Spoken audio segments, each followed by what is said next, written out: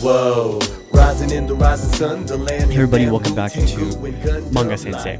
So today is the day that the 30-day challenge is over. This is technically day 31. On day 31, I tried to do something special. I tried to take a quick moment and congratulate all the people who've done the 30-day challenge. Every single year in January when I do this challenge, I try to encourage people to continue learning Japanese. If there was something you didn't understand thoroughly, if there was something that you didn't quite grasp very well, if there was something that was very confusing, go back and learn it now. Go back and try to get better at that part.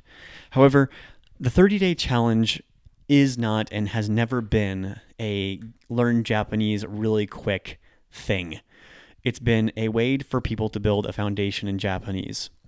Recently, I got a tweet, and the person said to me, I've looked over the 30-day challenge, and it doesn't look like it will actually help me. How would you recommend I use this? And I was a little taken aback and was almost offended for a second because, I thought I've worked on this intensely. I've written a book on this. I've, used a similar method when I first learned Japanese, very intensive method of learning the language. And when I learned in the LDS, Latter-day Saint Missionary Training Center as a 19-year-old kid. And I thought about it for a little while and it made me think. I tried to take it in the best way possible. The 30-day challenge is here to help you build a foundation, to help you get started.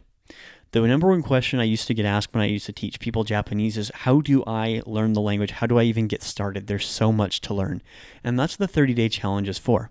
After you do the 30-day challenge, in my opinion, you have a really good roadmap to be able to figure out what to do next.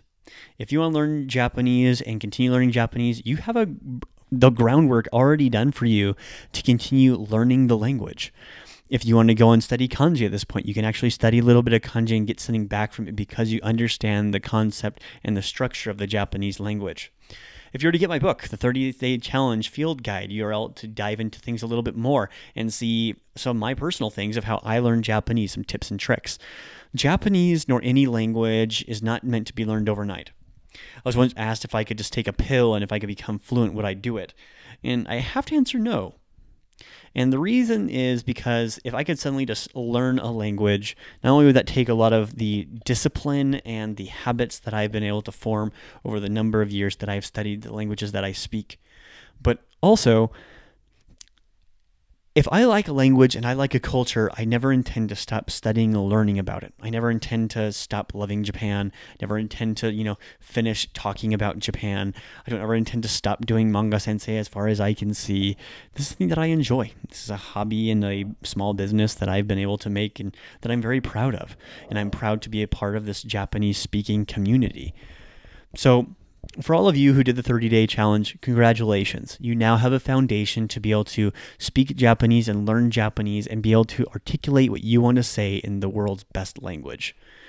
If you're just tuning in for this podcast and you're now one of my followers or listeners, check it out.